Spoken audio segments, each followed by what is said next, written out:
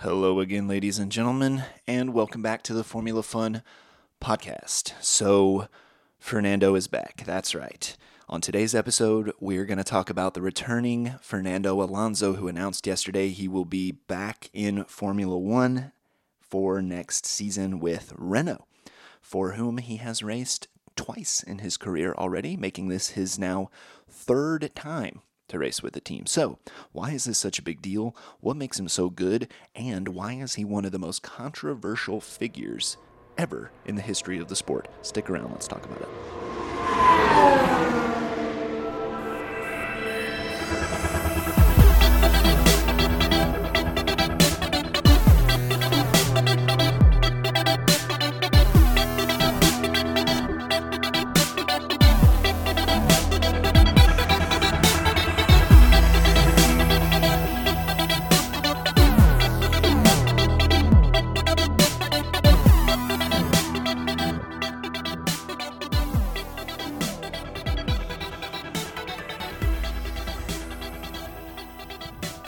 Okay, so just who is Fernando Alonso? I broke it down here into basically the two most important things that you need to know about Fernando to kind of understand why his return to Formula One in 2021 is such a big deal. The first and most important, I think it is most important, especially just from a purely fan and enjoyment perspective of the sport, is that he is unequivocally one of the best drivers in the history of the sport. This is an opinion of not just fans, but other drivers, team principals, engineers. Everyone who has ever been around Fernando talks about his talent as a racing driver being, if not on par with Lewis Hamilton and people like Ayrton Senna and Michael Schumacher. Almost said Michael Schumacher because I do that all the time on the podcast. Maybe even unequaled by those drivers. He might be, across a single lap, even better or faster than some of those people on his best day. So that's the first thing to understand about him. He's won 2 world championships already with Renault, actually, and we'll get into that in a little bit. He was very close to winning something like 3 or 4 or even 5 world championships, 3 of which would have come with Scuderia Ferrari in the late 2000s, or 2010s, I believe, early 2010s. And we'll get into that a little bit too. So that's the first and most important thing to know about Fernando. Double world champion, just one of the most prolific and successful racing drivers of all time.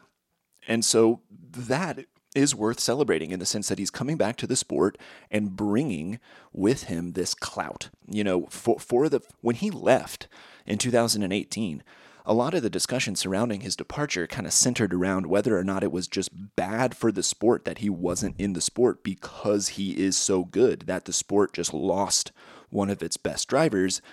Does that diminish the sport? It would be almost as if, you could imagine that all of a sudden the New York Yankees didn't compete in MLB for 2 seasons and then decided to come back or something. I don't know if that's a very apt analogy, but something along those lines. So he's also, unfortunately, one of the most controversial drivers ever. Okay, and there's several reasons for this, of which we will go into some detail. He is difficult to get along with as a teammate, for one thing. He has been in the past openly critical of his team to the media, or on the radio during races, to the extent to where Honda, for example, refuses to work with Fernando Alonso anymore. He has burned almost every bridge except for Renault that he's ever crossed in his career, in Formula One and in other series too. Because he has raced in other series. He's not just raced in Formula One, he just loves racing. He's raced cars his whole life. He's 39. I don't know if I mentioned that or not, but that's another part of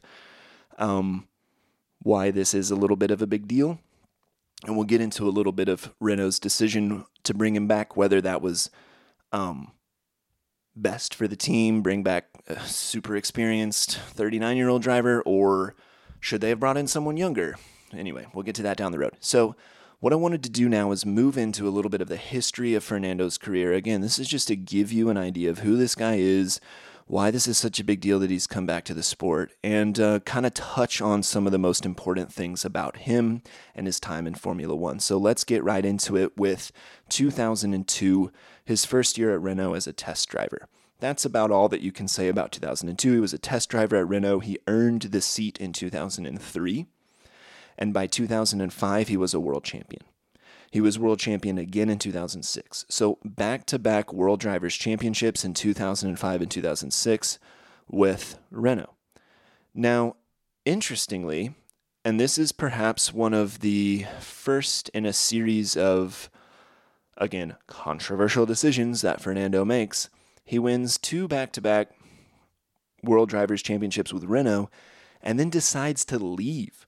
So that's an interesting decision in the first place, and goes to McLaren for 2007, where his teammate is a young rookie by the name of Lewis Hamilton, by the way. So at McLaren, he was intent on winning another world championship, which did not happen, as you know, because I told you he was a 2-time world champion, not 3-time world champion, and he's already won his 2 world championships, and he's not going to win another one, which is kind of sad. He won 2 very early in his career and then never again. In 2007 at McLaren, a couple of things happened that were already, in his 4th year in the sport, already he had become a thorn in the side of his teammates and his team. Okay, so for example, one thing that he famously did was he disagreed with a decision Hamilton made, and I'm not exactly sure what it was. I think Hamilton disobeyed a team order during qualifying to let Fernando pass him, and Hamilton didn't, which sometimes happens, sometimes that's not super uncommon. I'm not trying to defend Hamilton here. His team told him to do something and he didn't do it. But so when they were coming back into the pit lane for tires, the time is ticking down on qualifying. They only have a minute left. They only have 40 seconds left. They only have 30 seconds left. They got to get back out onto the track so they can put in one more lap. Fernando is first into the pits. Hamilton is literally just parked right behind him waiting. They put new tires on Fernando's car, refuel the car, and then he just sits there. He doesn't drive away. He just sits there to waste Hamilton's time so that Hamilton cannot put in another lap in qualifying, and Fernando ends up on pole position because Hamilton doesn't have a chance to pip him for pole. Now look, teammates, I don't know what the word is. They mess with each other like that sometimes, depending on their relationship with each other. But this was already just a super bold and controversial thing to just directly interfere with your teammate like that. In fact, famously, Ron Dennis threw his headset, smashed his headset onto the ground or something on television. So it was really obvious he was upset about it. And then there was footage of him, Ron Dennis being the McLaren boss at the time, very famous and successful longtime McLaren boss, Ron Dennis. And then there was footage of him on TV berating Fernando, in the garage. So this was already a pretty controversial and not very nice thing to do for Fernando, and it made him look like kind of a jerk. So later in that year, it comes out that, and this is kind of complicated, so I'm not going to go into a whole bunch of detail, but long story short is that McLaren was in possession of stolen information from Ferrari at least, and maybe also Renault. I can't remember all of the details, but there was a former Ferrari employee who now worked at McLaren who had basically stolen information from Ferrari and brought it to McLaren. I think illegally, not even just against the rules of the sport, but maybe even borderline illegal. I don't know about that actually, but it was extremely illegal within the confines of Formula One. This became known as Spygate. If you ever hear anyone talk about Spygate in Formula One, that's what they're talking about. 2007 McLaren Ferrari scandal. So Fernando gets in the middle of this because according to Ron Dennis and according to people on the team, Fernando comes to McLaren and basically kind of blackmails Ron Dennis and is like, I know that we're cheating, and I know you have possession of shady information, and I have emails that prove it. And if you don't do XYZ, and if I don't get ABC, then I'm going to send those emails to the press. And basically just blackmails or threatens his boss. This becomes all twisted, and Ron Dennis says, there's no such emails, I don't believe you. And then later it comes out that there are, but maybe they didn't come from Fernando. Fernando denies all of this, by the way, of course, which he would. He said he had no idea about the cheating, about any of the stolen information. So within 1 year, he just totally burned a bridge at McLaren. And with Ron Dennis, that was it. He just 1 year at McLaren and he was gone. He couldn't get along with Hamilton.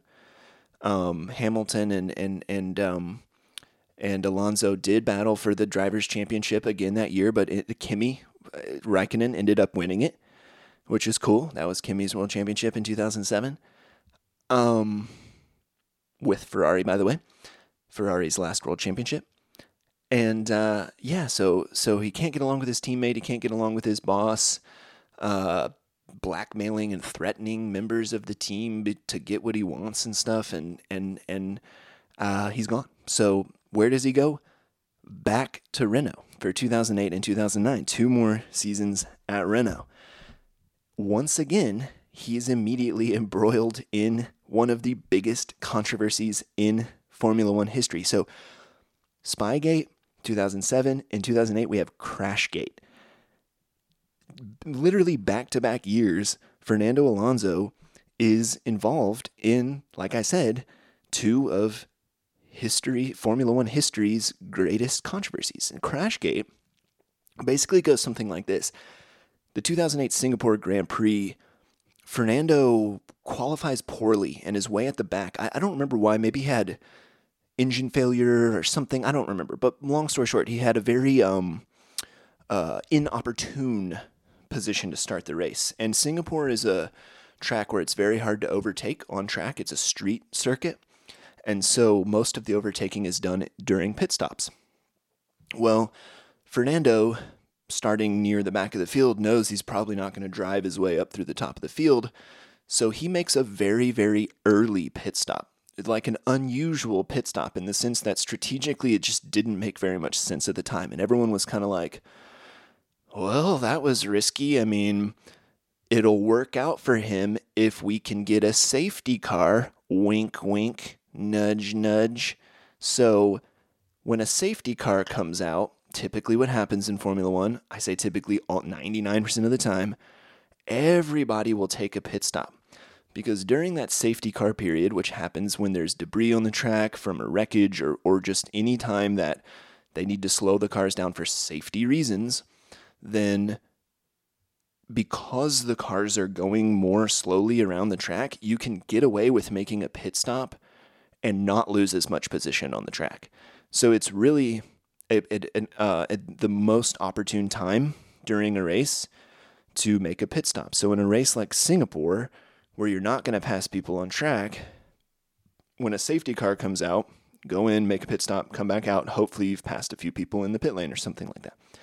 Okay, so Fernando makes this really unusual pit stop where he pits and comes out and everyone's like, well, that didn't make much sense. I wonder why they did that.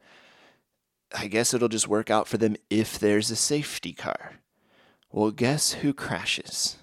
Fernando's teammate. Fernando's teammate was ordered by the team, Renault, to wreck on purpose. He intentionally wrecked his car so that a safety car would come out. This means all the cars in front of Alonso would come into the pits. He would zoom up to the front of the field because he doesn't need to pit. He already pitted. And so everybody in front of him pits. Fernando zooms to the front of the field. Everybody comes back out of the pits. Guess who's in first place? Guess who wins the 2008 Singapore Grand Prix? That's right, Fernando Alonso. At the time, it just looked like a lucky strategy decision. But it wasn't long until it came out that indeed they had cheated and, intentionally ordered his teammate to wreck to bring out a safety car. So again, Fernando denies that he had any role in it, no part in it. I'll just leave that up to you whether you believe that or not. Maybe by the end of the episode, you'll have formed an opinion about whether or not Fernando seems like the kind of guy who would admit to wrongdoing. So 2008, 2009 with Renault. Then in 2010, he leaves Renault for Ferrari. Drives for Ferrari for 4 years, 2010 to 2014. There's a brief window of time in like 2009 and 2010 where he had opportunities to go to Honda, which became Braun GP, which became Mercedes. And so he missed on that opportunity. And then he also had an opportunity to go to Red Bull, or Red Bull if you're an American, Red Bull if you're British, and missed on that opportunity. I guess just chose not to. Again, I'm not sure about the details, but he chose Ferrari. And, Ferrari is the kind of team that if they offer you a spot, most drivers take it. But I just kind of want to put my finger on the fact that, like, this man has already changed teams 4 times in 4 years. So he went from Renault in 2006, McLaren 2007, Renault again, Ferrari. So by 2010, he had been on Renault, McLaren, Renault, Ferrari. And one of the things that becomes a trend in Fernando's career is that he is kind of constantly at the wrong place at the wrong time. For example, he leaves McLaren in 2007. In 2008, McLaren wins the double world championship. So the year after he leaves, McLaren are world champions. He goes to Ferrari, 2010 to 2014. Again, he has a huge falling out with his team at Ferrari, who becomes very openly critical of the cars. By the end of his tenure there, this is one of the worst times for Ferrari, aside from maybe now and the early 90s or whenever they struggled back in that day before I watched Formula One. But Ferrari has gone through periods of time where they struggled, and this was one of them. And so he joined Ferrari at the exact wrong time. By the end of 2014, Fernando's become so critical of the team that they just can't get along enough to extend his contract. He tells them that he wants to leave, which is wild because for someone like Fernando to drive at Ferrari, which is, historically the most dominant team in Formula One, most drivers just really want to drive for Ferrari if they can. And once you get in the seat, you try to keep it if you can, and hope they come around, hope they come good. Well, Fernando just decides he wants to leave. So, allegedly, there is a organized swap, or an offered swap, I should say, between the team boss at Ferrari and Toto Wolff, the team boss at Mercedes, for Hamilton. Hamilton swap with Alonso. Hamilton goes to Ferrari, where he says he's always wanted to drive since he's a little kid. Alonso would go to Mercedes. Apparently Toto Wolff just wouldn't have it. He at this point, Alonso had caused so much drama and was so difficult to manage in the paddock and in the garage that Toto was just like, no, we're good. We're going to stick with Hamilton. And it was obviously the right decision. I will say during this time, I kind of glazed over this, that these are the years that Red Bull win 4 straight world championships, drivers and constructors. So had he taken that drive, maybe he would be a multiple-time world champion. Had he gone to Braun, which became Mercedes, maybe he would have more world championships. Had he stayed at McLaren the first time, maybe he would have more world championships. So 2014, he leaves Ferrari. Ferrari start coming good again. We see by 2017 that they have a car that could win world championships, maybe especially if someone like Fernando was driving it. It's worth mentioning that during this time, even though Fernando didn't have the best car on the grid, by far, he still came so close during his time at Ferrari to winning 3 world championships. I think he finished second like 3 times in a row by just 1 point, or just barely any points at all, to Red Bull and Sebastian Vettel. So it just goes to show, during his time at Ferrari, this is a controversial time, a disappointing time for him, for Ferrari fans, but it's also kind of, it glorifies him a lot, because he took a car that was a dog and just wrung its neck, drove it to the front of the field, and almost won a world championship in it anyway, because that's how good he is. I mean, it would almost be like, if you're paying close attention to the sport this year, you know that the Ferrari is really, really struggling on pace. It's a second slower than it was last year, where most of the other cars are faster than they were last year. It would be almost as if he got in Charles or Seb's car this year and drove it to a world championship, or came in second place in the world championship, which would be remarkable. So in 2014, he leaves Ferrari for McLaren. Again, they have a new team boss now, so he's not working for Ron Dennis anymore. Otherwise, he probably wouldn't have been able to go back to McLaren. I don't think they would have wanted him. Again, in his time at McLaren in 2015 to 2018, they just really, really struggled. Really massively struggled. They had Honda engines that were new, back returning to the sport after a long period of being out of the sport. Honda, very successful engine manufacturer historically, but they really struggled to make this new V6 hybrid engine that was new, introduced in 2014. They were just kind of behind the game, and they weren't able to match with the likes of Renault and Mercedes, obviously, or Ferrari engines, and Honda just was unable to produce an engine that was even reliable enough to finish races, and it was a real tragedy. McLaren was the worst team besides Williams, I guess, at this point, and Williams was even probably beating McLaren in 2014-15. But so this was the beginning of the end for Fernando. It looked like he was getting up there in age.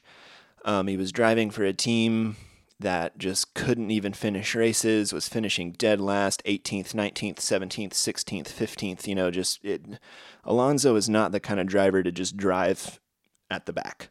Let's put it that way. So, of course, during this time, he's extremely critical of his team, to the public, to the press, to the media, on the radio, because that's kind of just how he is. Some people might just call it being outspoken, and some people might call it, I don't know, manipulative. I don't know how to interpret it, besides just kind of saying he does the kind of thing like complaining over the radio that his Honda engine is a GP2 engine. That was one of the more famous things he said on the radio, GP2 being the feeder series for Formula One, like a minor league engine, basically. He also, at one point during his tenure in McLaren, he's had a couple of huge wrecks in his career, which is it's neither here nor there. It's just kind of worth mentioning that during this time, I think it was 2015 or 16, he had one of the most scary-looking crashes you're going to ever see in a Formula One car in Australia, where his car just high speed goes tumbling through the gravel and into a wall. In fact, Alonso later reported that, and there's footage of this you can see if you watch the wreck, he wrecks just immensely. And, most of the time when drivers wreck, they'll just stay in the car. Someone will come over the radio and say, are you okay? Are you okay? Can you hear me? But they'll just stay in the car because there's no real reason to get out in a hurry unless it's on fire or, or sometimes the cars can electrocute you too, so you have to be careful about how you get out of the cars. But Fernando just rushed out of the car. He was shaken up big time. You could tell, he looked like punch drunk kind of. He got out of the car and sort of stumbled a few steps and then just sat down. But man, he said he knew his mom was watching on TV, and that just really gets me. He just knew his mom saw that wreck, and so that was his first thought, was I got to get out of this car so she knows I'm okay. So that was another sort of famous Fernando Alonso incident. Not a good one, and certainly nothing to hold against him at all. It's just part of his history, his massive shunt in Australia. So in 2018, he leaves McLaren and quote-unquote retires from the sport, which we now know was not a real retirement. In fact, Sebastian Vettel said something like, "See you later, Fernando, until you come back." Like, goodbye, Alonso, until you come back, or something, because he just knew he would be back. He leaves, and during his sabbatical from Formula One, I guess, 2019 and 20, 18, 19, 20, I guess, he races in the World Endurance Championship, which he won 2 times in a row, though it's worth mentioning that the team he raced for was easily the most dominant team on the grid. Like, you think Mercedes is dominant, Toyota and the World Endurance Championship is like literally untouchable. They have technology on their cars that other cars don't have. They just cannot be beat. So yes, he won the World Endurance Championship twice, but he also did it in the car that was going to win it anyway, kind of no matter what. But anyway, so he did that, participated in some other endurance races, 24-hour of Daytona, sports car race. He also did 24-hour of Le Mans, which he won. In fact, I think he won it twice. This is a period of time where we're not sure what Fernando's really up to, if he's going to come back to Formula One, though, again, most people assume he will if he gets an opportunity to drive for a good team. He's pursuing what is known in his off time from Formula One as the Triple Crown of motorsports. The Triple Crown of motorsports is winning in Monaco, winning Le Mans, the 24-hour of Le Mans, again, Monaco being a Formula One race, Le Mans being an endurance race, and then winning the Indianapolis 500 in IndyCar. Those are just considered kind of the crown jewels of motorsport, and I think only like 3 or 4 people have ever won all 3. So to some people, this is a huge, huge deal. To other people, it's not a huge deal, and we won't go into like why and who cares or whatever. That's, I guess, a discussion for another podcast. But long story short is he tries the Indy 500 a couple of times. One time in 2017 when he was still racing with McLaren Honda, and he did okay. I think his car failed and he had to retire. And then in 2019... this was after he had called Honda's GP2 engines and said all that trash about them in the media and how terrible they were. This is what I'm talking about, burning bridges. He burned bridges so bad. I keep saying burn bridges. Need to think of another term for that. He made Honda so upset, I guess I should say, with him that they refused to work with him in IndyCar. Honda is a primary engine supplier for like Andretti Motorsports, for example, and they're really good in IndyCar. So if you can go into IndyCar and you can say, hey, by the way, I'm Fernando Alonso. I'm one of the greatest race drivers of all time. I would love to drive your car in the Indy 500. Can I please? Maybe we'll win together. A lot of times owners of teams are going to try to make that happen. But because he had made Honda so upset, he like a third of the teams he just couldn't work with because they had Honda engines. So he had to go work with a team that had a Chevy engine, which is not the end of the world, but it just goes to show you that the man's mouth gets him into trouble. The man's mouth paints him into corners, right? He's stuck with a limited number of choices because he's been so rude to Honda in the past. So in 2019, he races in Indy, or he tries to race in Indy, I should say, but he fails to qualify, which I also did not qualify for the Indy 500 in 2019, so we have that in common. Now, that brings us back to this year. When the Daniel Ricciardo announces he's going to leave Renault for McLaren.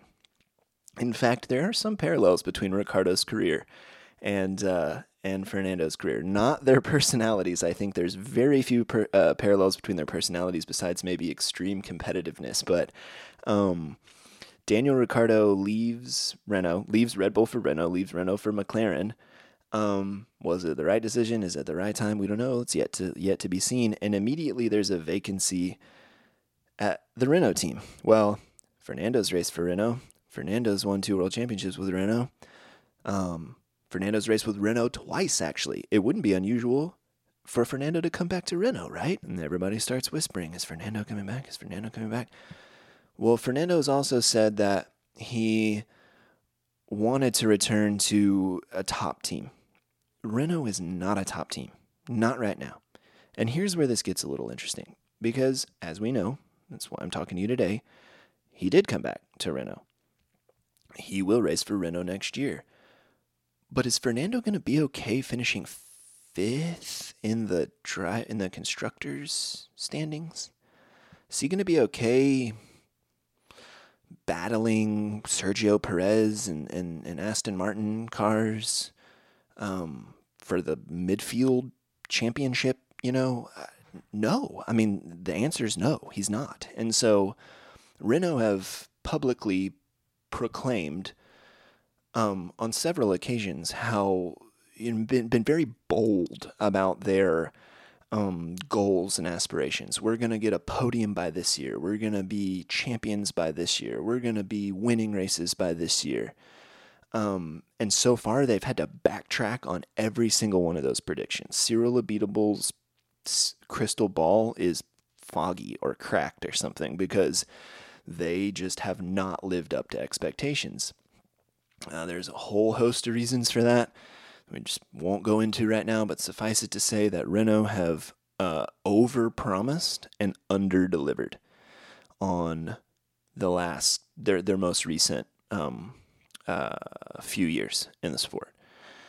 So Fernando's coming to a team that now is saying things like, this is a quote from Cyril Abiteboul, the managing director, a team boss at Renault.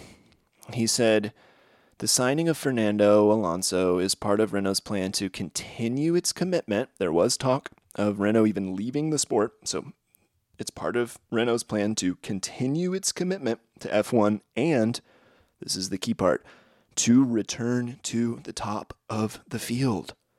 So, once again, Renault are coming out and making these bold predictions and claims about we're going to return to the top of the field. We're going to prepare for the best possible conditions. We want a culture of winning and, Fernando wants that too. Don't get me wrong. Obviously, that's what Fernando's there to do, is to drag that team up the standings and make them better, and he will, because they have to meet his demands. They just have to. He's going to put so much pressure on them to meet his demands, make that car better, which they will. He's good enough to help make them better, but how long will it last if they have another 4th place and then a 5th place? I'm just so curious. I'm so interested to see how long it is. How long does it take before Fernando starts complaining to the media again? Before he starts saying, oh, the Renault engine is a GP2 engine and stuff, because the Renault engine isn't as strong as the Mercedes or Ferrari engine, and he knows that. He has to know that. So the last kind of point to touch on, I think, before I let you digest all of this and decide for yourself whether you like Fernando Alonso or not, is that his teammate, Esteban Ocon, Frenchman, driving for the French team, Renault, obviously, also has a bit of a history of not getting along well with his teammates, specifically Sergio Perez at what was then Force India, is now Racing Point, where they came together on track many times, publicly disagreed with each other, they kind of had a open public feud for their tenure together, Sergio and Esteban. So Esteban has openly praised the decision. He said, I'm happy to work with Fernando. It would be exciting. Well, that's not his exact words, but he's supportive of it. Some people would probably say they don't want to work with Fernando Alonso, as now you know why. Whether that's a driver or a team boss or an engineer or a mechanic, I don't want to work with that guy. He's too difficult. He's too much trouble. He's too much drama. He divides people. He doesn't unite people. And but Esteban has said the opposite. So I'd be thrilled to have him as a teammate. Bring it on. Let's do it. All the right things. he's said he grew up watching Fernando race, which is kind of interesting to just note that we're in an era where drivers, that's a reality. And I'm just so interested to see how this plays out, because how long will it be before Esteban and Fernando don't get along? Let's just say that, because both of these characters have that reputation. A little bit. With Esteban, he doesn't have nearly the same history in the sport as Fernando, so he hasn't cultivated that reputation quite as strongly or as harshly as Fernando has, but it is there. It is there a little bit, and so it would be interesting just to see how that develops over the coming years, or a year, or 2, or 3, or however many it is. Should they have chosen him? Should they have gone for a 39-year-old who probably doesn't have too many more years in the sport? On one hand, you have his vast experience, expertise, his knowledge he's going to bring. You have the demands and pressure he's going to put on the team to perform and live up to his expectations, and all of those things are unbeatable when it comes to choosing a driver. He's also, just like I said, just darn fast. He is rapid. He is just one of the best drivers in the history of the sport, so you got that going for you too. But Renault also have a couple of young drivers in F2. I think they're both in F2. One of them might be in F3 and one of them's in F2, or they're both in F2, who are really highly touted young drivers. One of them is Chinese Guan Yu Zhou, which would be a boon to Renault from a publicity standpoint and marketing standpoint, to have a Chinese driver in there, open them up to that market. That's kind of something that's in the pipeline. That'll be a thing eventually. Guan Yu Zhou in a Renault, probably within the next 2 or 3 years. It just depends on, is Fernando blocking him now? And so there is some discussion about whether or not they should have gone the young driver route or with Fernando. But he's back. One way or the other, he's back. And after saying all of this, and after kind of sitting here thinking through it and listening to myself talk about it, I think this is not the point of this show, isn't just to give you my opinion, but I will. I think it's good that he's back. I think that just because he's so talented, just to have another world champion on the grid doesn't hurt. It never hurts. Now we have Seb, world champion, Lewis, world champion, Alonso, world champion. We got 3 world champions on the grid. That's cool. That's good for the sport. And it'll be fun to watch Fernando race the Renault again. It adds a whole layer of intrigue to the Renault development saga, and will they be able to live up to his expectations, etc. So with that, I will leave you alone and look forward to speaking to you again. Before I do, I just want to mention that, like all podcasts, it helps us if you like us. It helps us if you subscribe to us, leave ratings, leave comments, all that good stuff. Also, you can follow us on social media at Formula Fun Pod. That's on Instagram and Twitter. So that's about it. Hope you guys have a great day.